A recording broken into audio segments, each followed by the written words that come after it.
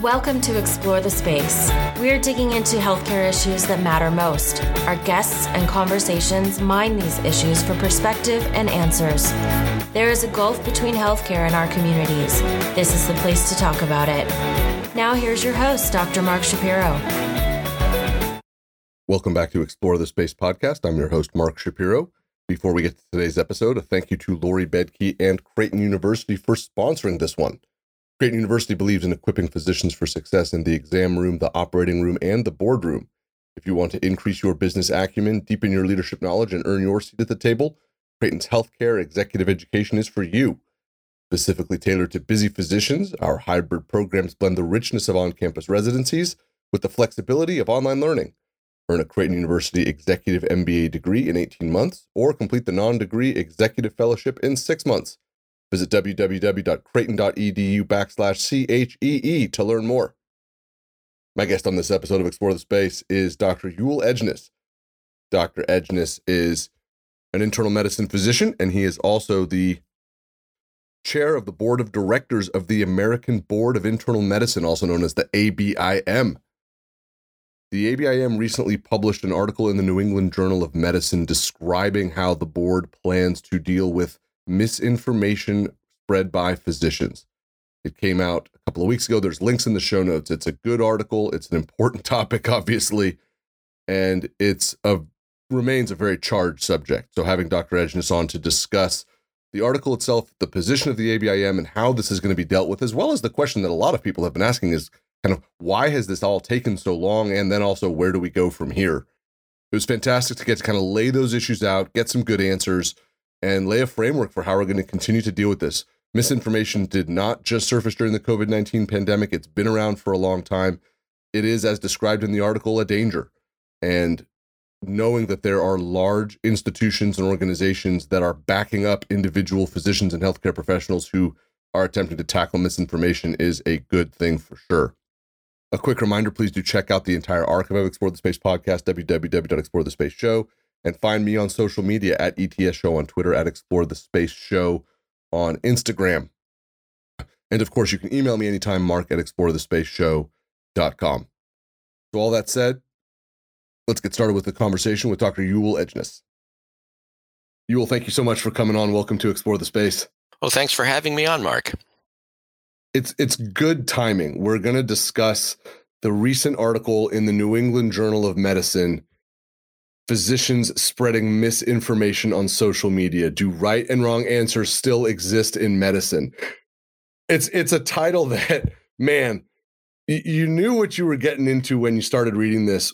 In the period of time before this article dropped, it's been a couple of weeks. There's been enough time for people to have read it or read around it. What was the sensation like knowing that you were putting this statement out there, taking this position around physicians who actively spread disinformation? Well, it was a combination of excitement and fear. Yeah. Excited because I think this is a topic that needs more airing from the professional side. I mean, the misinformers are getting all of the bandwidth here, and it was time for the institutions that make up our profession to speak out. And it's been happening in little dribs and drabs, and I think we'll be seeing more of it. But this is really what I thought a very powerful statement that also addressed the defense against taking any action, saying, well, there are no right or wrong answers. I mean, obviously, there are. I mean, if someone's running around saying that cigarette smoking is good for you, I mean, that's wrong. Someone is saying that more people died from the COVID-19 vaccine than from COVID-19. That's wrong. And we're not talking about, do you put people on Paxlovid for 10 days instead of 5 because of, possibility of rebound, or, aspirin low dose, yes or no. I mean, those are debatables, but, there are things that are clearly wrong or clearly right. So I was excited about the fact that we were going to articulate this. I think Rich Barron, who was the lead author on it, did a great job of setting it out.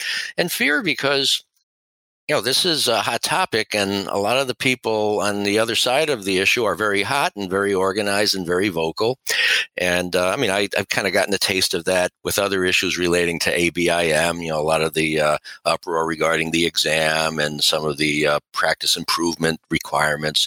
And people can get pretty nasty, and we're still, gearing up for that as this thing continues to evolve. But it's the right thing to do, and I'm happy to be on the right side of this one.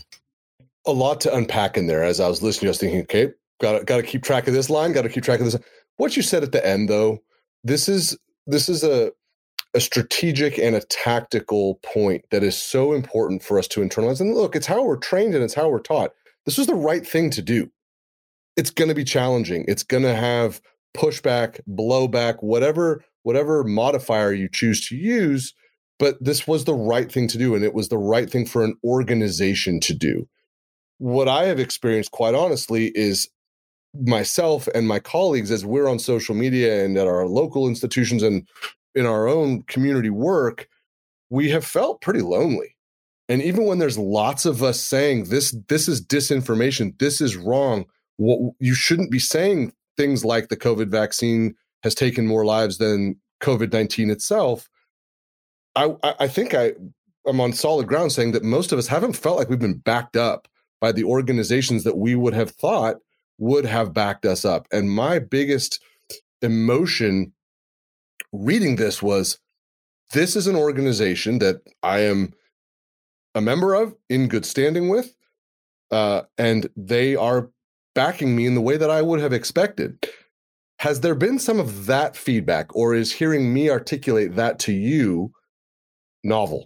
Oh, no, we've heard a lot about it. I mean, I guess to put it into a soundbite, it's a lot of, well, it's about time, or what took you so long? And there was some of that when, the FSMB, the Federation of State Medical Boards, had a statement in the spring, and then the three primary care boards, internal medicine, family medicine, and pediatrics, issued a statement. And even with those brief statements, there was a lot of feedback that was, it's about time, not just from our colleagues, but from the members of the public, because all this stuff is going on, and individuals are putting themselves out to call it out as wrong, as misinformation. At times, taking some hits in response. There was that perspective of a few weeks back that Vinnie Aurora and her colleagues wrote about the repercussions of going out on social media and calling out misinformation. So there was a lot of that. I think. And I also shared the sense that the profession at large, the institutions, weren't really out there, and I get some of the rationale for that. In my previous life, I was the president of the Rhode Island Medical Society. I was chair of the board of ACP's Board of Regents, and I'm on the AMA House. So, the issue of physician autonomy is certainly something that's very important to me. But there's limits to that. And the limit to that is when you say things or do things that put patients or the public in harm's way. And this is one of those things. The other issue is a lot of the docs, our diplomats, our colleagues are dealing with this every day in their exam room. I do as well. 4 days a week, I spend all day seeing patients in my office, and not an hour goes by where I'm not either correcting misinformation or patients ask me, look, I'm hearing all sorts of things, some of them, opposite of each other. Can you set me straight? And I think we need to show the physician community as organizations that we have their backs on this. In that same space of what took so long, I think of it a little bit differently, and I want to kind of get to that. But misinformation is not new. It didn't start with COVID. You don't need me to tell you that, right? This has been going on for a while. And as has been covered on Explore the Space before, there was an unfortunate overlap of physicians being told, and this is what I heard in my training, social media is not where you should be for a variety of reasons, but physicians should not be active on social media. Into that vacuum in the early part of the 21st century, right? Nature abhors a vacuum, so it was filled. And the public was exposed to misinformation on a wide variety of fronts. So what, I guess, then was the tipping point that made the ABIM say, look, misinformation is not new. Something is different. What happened where in the room there was the decision made that we're going to now take this stance, be this transparent around it, and enforce it. No, you're absolutely right. I mean, this existed a long time ago. I remember when I started practice over 30 years ago, people were going off to a clinic somewhere down south, to get treated for their systemic candidiasis that was causing all sorts of, craziness, and chelation therapy and, a lot of like things. I think it was the toll of misinformation relating to COVID. And you hear estimates, hundreds of thousands of lives lost that could have been saved had people not been misinformed. And the toll it was taking on top of many other forces on our docs. Burnout didn't start with COVID, but when you have to throw in dealing with misinformation, erosion of trust, and trust has been a theme that the ABIM and the ABIM Foundation have been focusing on. You're being told something by your physician, and then you go out to social media, to cable news, and you're hearing something different. And unless you already have a very strong relationship with your physician, you're competing with something that is totally non-scientific and very harmful. I mean, I had a few weeks ago, I had an incident where I had a patient come in who I've been caring for probably about 30 years, and I had to spend several minutes with them, convincing them that Anthony Fauci was a physician. Yeah. His name came up, and the comment was, "Oh, he's not even a doctor." And I went, and I looked it up, and he graduated top of his class. And I said, not only that, but he's board certified by the board that I chair. And right. and the patient was embarrassed and was going to get back to the person who told him that he was not a doctor. But even so, I left the conversation wondering, well, did I convince them, or are they going to be pulled back in the other direction? And I have a pretty thick skin, and I've had long-term relationships with patients. But if you're somebody who's struggling and overwhelmed, and to have to deal with this stuff, we thought it was time for all those reasons, and I think the cry that you had alluded to earlier of do something. The profession as institutions has been pretty quiet here. And silence has its own volume, right? Especially on an issue like this, that when you're not saying anything and you're in a space where you're expected to, and I'm a ABIM diplomat. I've passed the exam twice. I do all the things I'm supposed to do, but I also know what the ABIM is and stands for. That is part of my expectation. But in that space, I think it's important for us to help everybody, physicians included, understand the difference between the American Board of Internal Medicine and our boards, across all of them, and the professional societies, because people cry out to the professional societies to do this work as well. I am not one of those people. I don't expect them to. They oftentimes don't speak for me. That's not my understanding of their role. And so, but the problem is people then have an expectation that will never be met, because the professional societies are unlikely to be able to take a stand like this. And even if they did, what can they do to enforce it? When the ABIM does it, not only does it lay an infrastructure, but it sets a precedent. Can you help make that distinction between a certifying board and a professional society? Yeah, in this situation, I think they actually all have roles, but for different reasons, and they face different challenges in fulfilling those roles. The certifying boards are the entities that certify that one is qualified to call themselves whatever specialty they certify in. And it's not just about passing a test. It's also about, meeting, having professional qualifications, including, moral and ethical standing. I mean, the surrogate for years historically has been being licensed, but it's more than that. We've disciplined physicians for cheating, for example, and for other offenses that go beyond whether you have your license suspended or not.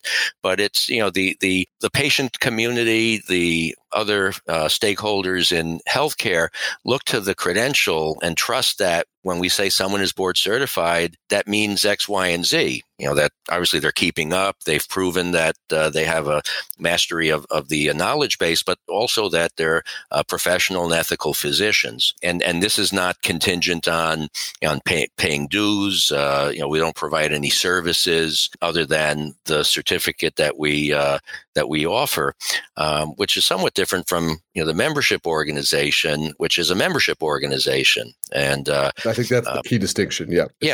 And for me as a physician out in the hinterlands, just one of the many, that is the distinction. Yeah. I don't get anything from the ABIM. I don't get spam. I don't get requests for anything. I don't pay into it.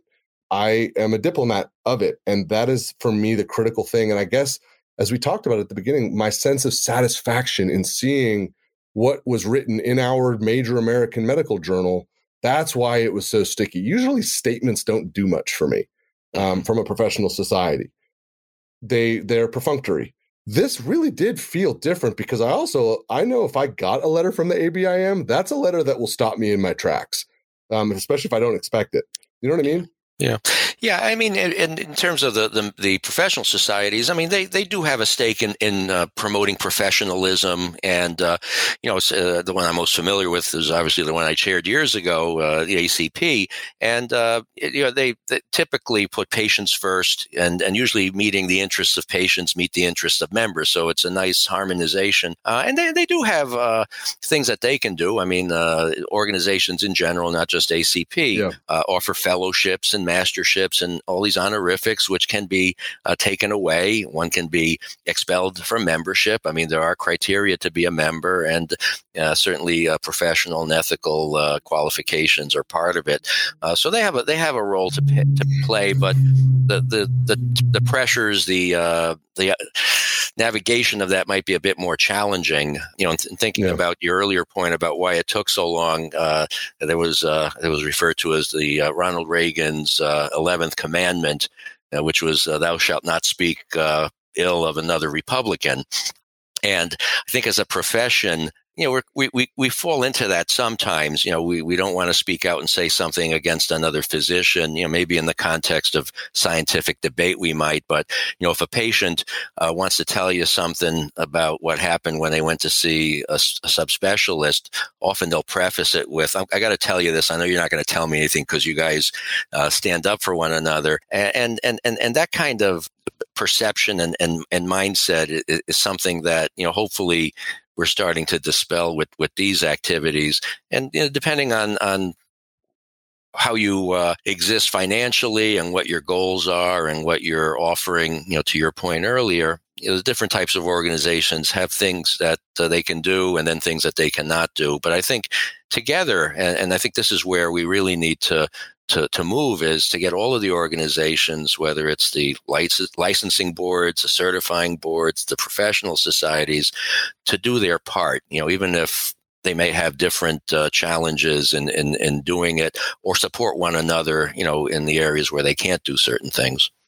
So this essay, getting back to it, because you spoke about sort of the how we kind of rally behind one another, and this article does separate from that because it talks about channels where there can be discipline and accountability, right? May 18th of 2022 in the New England Journal of Medicine.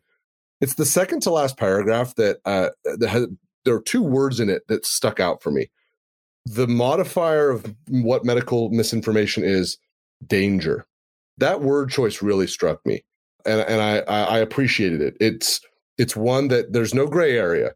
It's stipulating that medical misinformation is a danger to the public health. And I appreciated that for sure. The pronoun choice in that paragraph, we, as the ABIM confronts the danger of medical misinformation, we recognize that there are, et cetera, et cetera, et cetera. I'm curious as to the we, and I know that there has also been pushback around, is there going to be some, star chamber that sort of makes all of these decisions behind closed doors and there'll be a lack of transparency?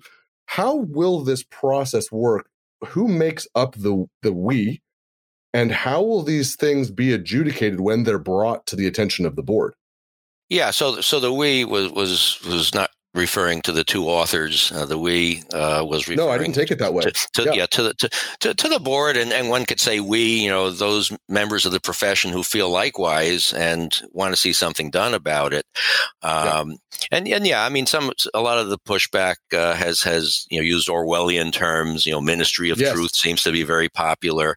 To which I say, we're not the ones determining the truth. We're accepting the truth that's determined by the community. We're not the ones who decided as ABIM that the vaccine's a lot safer than getting COVID, for example, or that children can spread COVID.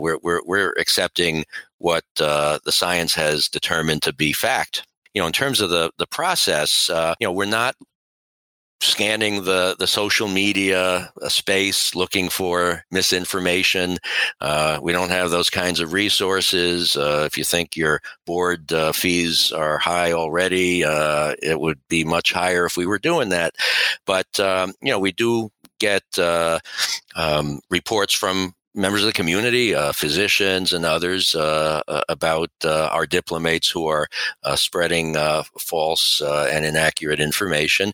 And we do have a process that's actually outlined at the website, and I'm not going to bore you with, but it involves the physicians on staff at ABIM as the first line of taking in the reports and then doing a thorough investigation. And once they reach a conclusion that there's something here that needs to be explored further, then a letter will go to the diplomate saying, it's come to our attention and, here's what we've been told.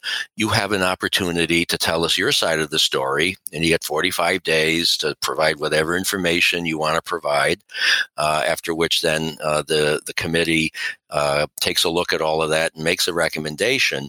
And then at that time, the diplomate has an opportunity to appeal to a panel made up of folks who are not staff physicians. They're physicians from governance, one of whom is a member of the board of directors, and they can come in person. They can do it by phone. They can bring counsel. I've sat on these appeals panels. One diplomate brought their rabbi with them as a character witness, and just to hear out, what the diplomate has to say, and then determine if the panel's recommendation to take action on the diplomate's certificate will be upheld or modified.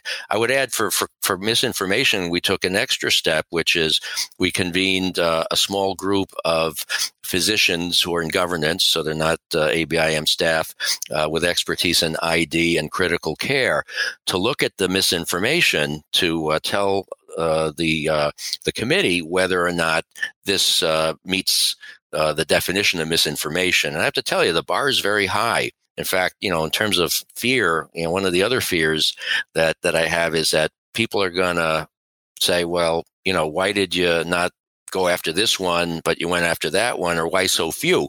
And, the other fear is because this is a confidential process, and it has to be because, any one of us can have our cells reported and we'll have to go through the process. And if it turns out to be nothing, you don't want it aired out. Certainly the decisions of the board would be evident if one went to the website and checked board certification status, and someone who was certified no longer is. But, this is not intended to be a public spectacle. It's intended to basically discipline our diplomates who are not fulfilling the ideals of being a board certified physician. So I don't know. That was an attempt to shorten a long thing that ended up being long itself. But it's extraordinarily complicated. But I think that the key pieces are clear. I wonder, though, is there a sense of responsibility from the ABIM to, in turn, make sure that physicians are properly educated in terms of being proactive with what is the right way to comport yourself on social media?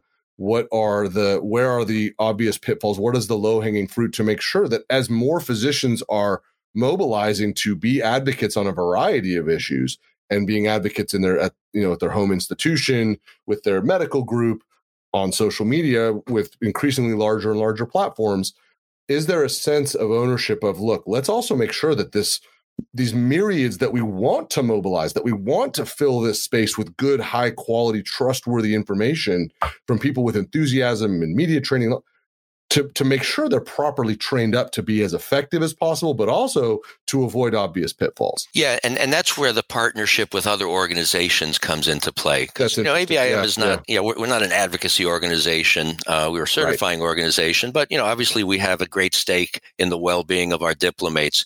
But other organizations do just that. So the American College of Physicians, I know some years ago, its ethics committee printed a paper on social media. The Federation of State Medical Boards has a document as well with guidance on how to, do it right and ethically. There have been, we've talked about the carrot and stick approach, and sticks being what we were talking about in the perspective, but carrots in terms of trying to encourage folks to provide correct and accurate information and try to find ways of getting them promoted in the social media platforms just as much as all the misinformation is. I know ACP has actually created some content, and at the board we're in the process of trying to come up with a way where our diplomates who want to provide content can attest to promising to meet certain standards, and then having that kind of badge designate someone as being trustworthy. So each organization has assets that they can bring to this as part of that, because it's not a matter of just going after people about whom we get a complaint, but trying to up everyone's game so that we're getting good information out and developing the trust that we're trying to build with our patients. When I recertified, I did the focused practice in hospital medicine. So I have that on my renewal diploma. And I wonder, will we have a time where as people are doing their recertification things, are they going to find modules and board exam questions related to use of social media, related to what is misinformation, these sorts of things? Will it become part of the expectation of practice when someone is looking to certify or recertify as a diplomat of the ABIM? Well, it's an interesting question. I can't say it's come up, but we've had similar discussions relating to health equity in terms of content in the exam. Yeah. And certainly, it's not just all about picking the right antibiotic or whether you anticoagulate an AFib or not.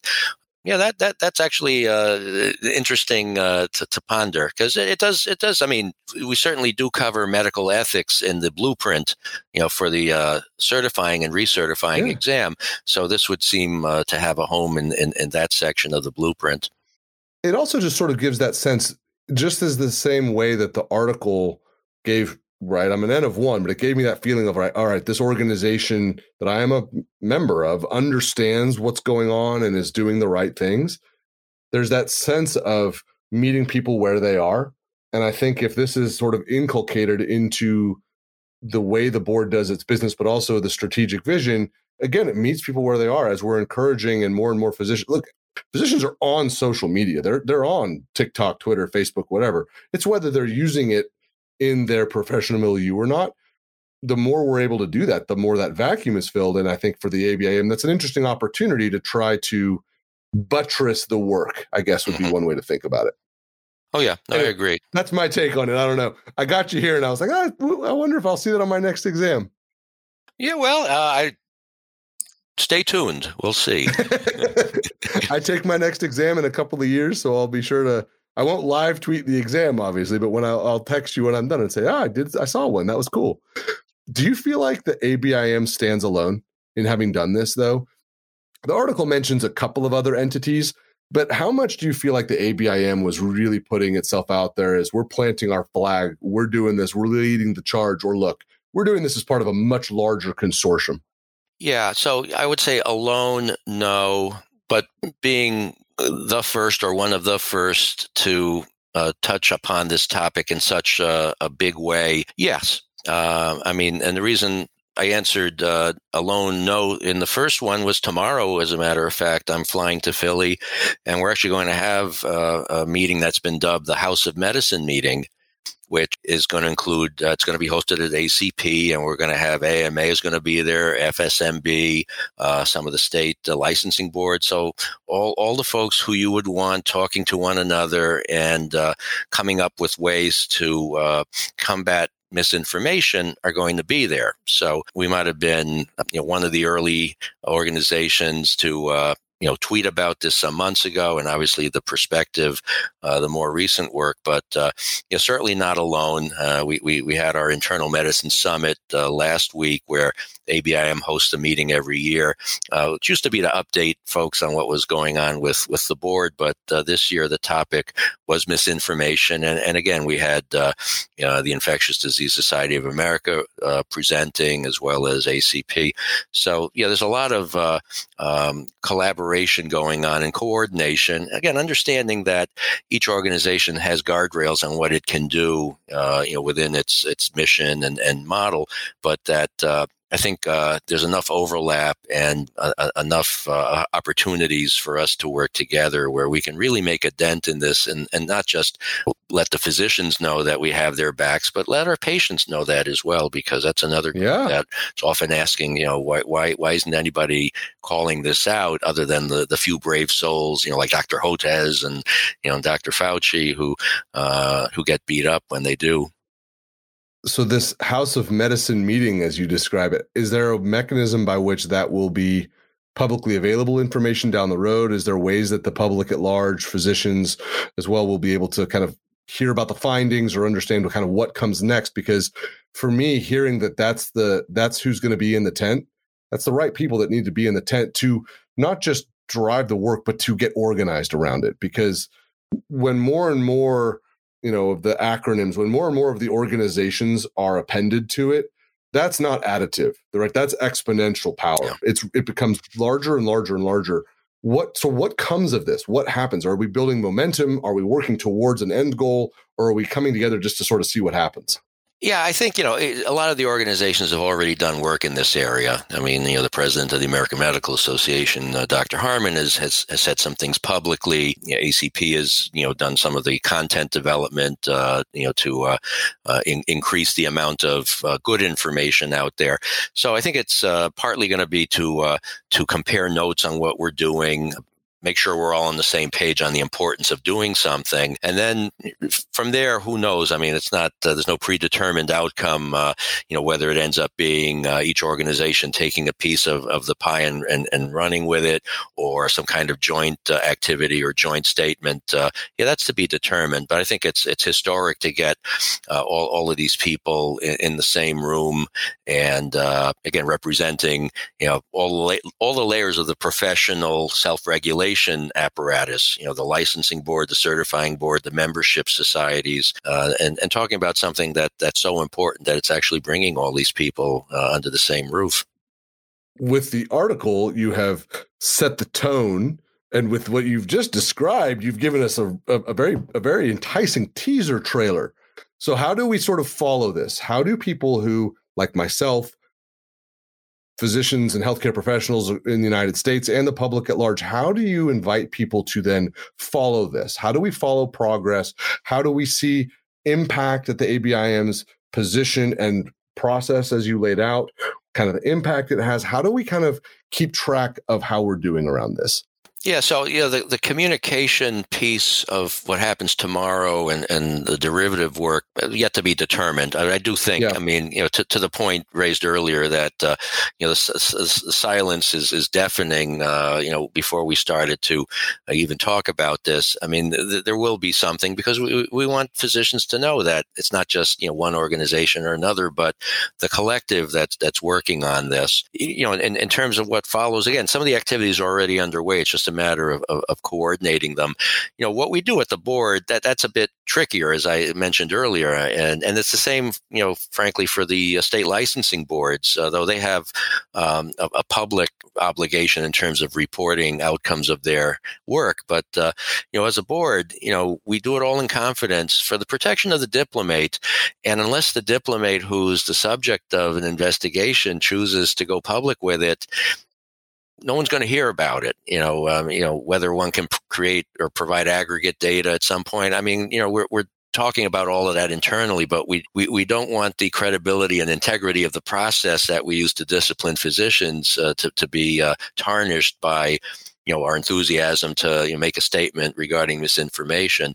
But it is going on, and I'm an arm's length away from that as well, which is appropriate as chair of the board, because some of my directors might be involved in appeals. But yeah, that's one of those where folks may feel a bit let down, where they read this perspective and then they want to know, okay, what happened? How many heads rolled? And the answer may be, I can't tell you. That's helpful, though, because I think that there is that sense of there is a lot of pent up frustration, as you well know, right? As a busy physician and also as someone who gets the emails from us saying, when the hell are you guys going to do something? Like, did you see this tweet? Do you see the traction that it gets? Do you see the stuff on YouTube?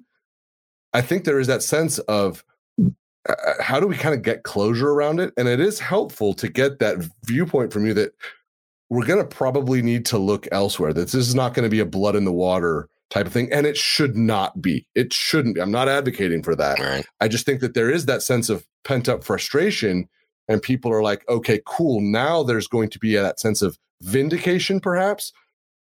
But this isn't what this is about. This is about, like you said, this is patient-centered, and this is about physicians knowing that we have your back, but that's not by, pulling the curtain back on everything that has to happen. Yeah, and then we don't want physicians to be afraid of the board. This is getting back to the thought earlier about thought police, Ministry of Truth, all those other right. phrases that are thrown around. I mean, we're not going to be monitoring your tweets and taking action against you if you like something that we didn't find funny or whatever. We don't want people to feel that we're the police force, but we have a credential that's trusted by a lot of folks, including physicians. I mean, the pride that one feels when they get that passing letter, even though they thought that they were doing this for a while and they knew their stuff and they didn't need the reaffirmation. It's there. I felt it. 100%. Yeah, 6 years ago 100%. When I passed my recert exam. So all that stuff's very important. So we don't want to. It's very important. I don't mean to interrupt you. I want to underscore that it's a big deal. It feels good. It takes a lot of work. It's a small club. There are not that many of us, right? It feels like a big number when you see the total, but when you think about it at large, we've earned this space, and knowing that space then has some guidelines that it will enforce makes it that much sweeter. Oh, sure. And it's not an entitlement. You have to earn it, and you have to maintain it. Also the board I hope has developed some goodwill among the physician community over the last few years with some of the changes we've made. And, we want to not lose that by doing something that's seen as draconian and unfair and capricious, which this is not. I mean, this is a process, again, that's existed for years. We've used it in other applications and here it, maybe in use for misinformation, but it's got to be credible and fair to all involved. So this is a great jumping off point, and I think that we're going to see an interesting trajectory over the months and years to come of how our profession continues to address this problem, because it's not going to magically go away. Right. And we will continue to need to work collectively and individually to drive towards progress, acknowledging that when we do, we are impacting outcomes. We are impacting individuals and communities. And that's really important. That's our calling. For me as a physician and as a patriot, like that's what we want. So for people who want to follow the work, where can they come and learn more about ABIM, learn more about these pathways, learn more about these sort of community interactions? Where on social media do you like to direct people? Where on the internet? Well, I mean, ABIM has a website, abim.org, that actually has a lot of information on the policies. People, the perspective didn't get into great detail about it, but if you want to read it, line by line, letter by letter, it's there. And certainly, we're on various social media platforms, and, somebody wants to shoot us any feedback, it's not about an individual physician, but, just in general in terms of, how we're doing and what they'd like us to be doing, we're always welcome to that as well. We publish a blog, ABIM, or blog.abim.org, I believe is the URL, where we'll sometimes, post some updates on some of the activities we have going on, not just in misinformation, where I had published a couple of things several months ago, but even in the work we're doing with DEI and how we're changing the assessments in response to what the community's been asking for. So there are different channels. I mean, it's a different look for the board. I mean, the board, I think, historically was viewed as a bunch of old men in powdered wigs and robes in a room somewhere in Philadelphia. And I mean, I probably could use the powdered wig, but it's a whole different scene now, just in terms of the diversity of the governance, the attitude and culture that we really do want to do what's best for the diplomates, but to have them help define what is best for them, as opposed to being paternalistic and saying, this is good for you, so just do it. And communication, engagement with the community is a big piece of that. Well, this has been a treat. This is communicating with your community. This is connecting with the constituency and explaining where we are on a really controversial and challenging topic and how we're going to move forward. I really appreciate you coming on. This was fantastic. Well, I thank you for the opportunity to tell the story. I mean, it's an important one, and hopefully people stay engaged and help us out, because we can't do it alone. That's right. Well, thank you so much. Thanks, Mark. My thanks once again to Yul for joining me on this episode of Explore the Space podcast. As I mentioned at the top, there's links in the show notes to the New England Journal of Medicine article, as well as the American Board of Internal Medicine website, so you can check those out. Thank you also to Lori Bedke and Creighton University for sponsoring this episode. Learn more about Creighton's Executive MBA and Executive Fellowship programs at www.creighton.edu/CHEE. And thanks to you so much for listening. Please do check out the archive of Explore the Space podcast, www.explorethespaceshow.com. Hit me up on social media at ETS Show on Twitter, at Explore the Space Show on Instagram. And of course, you can email me anytime, mark@explorethespaceshow.com. Always love to hear from people who are listening to the show and enjoying the show. Always appreciate your support. Thank you for sharing the show with your friends and your colleagues and sharing it on social media as well. More great content to come. Thank you so much for listening. We'll be back soon. Take care. Bye-bye. Thank you for listening to Explore the Space. Visit us on our website, explorethespaceshow.com, and please subscribe to our podcast on iTunes. Follow us on Twitter at ETS Show, and you can email Dr. Shapiro by writing to mark@explorethespaceshow.com.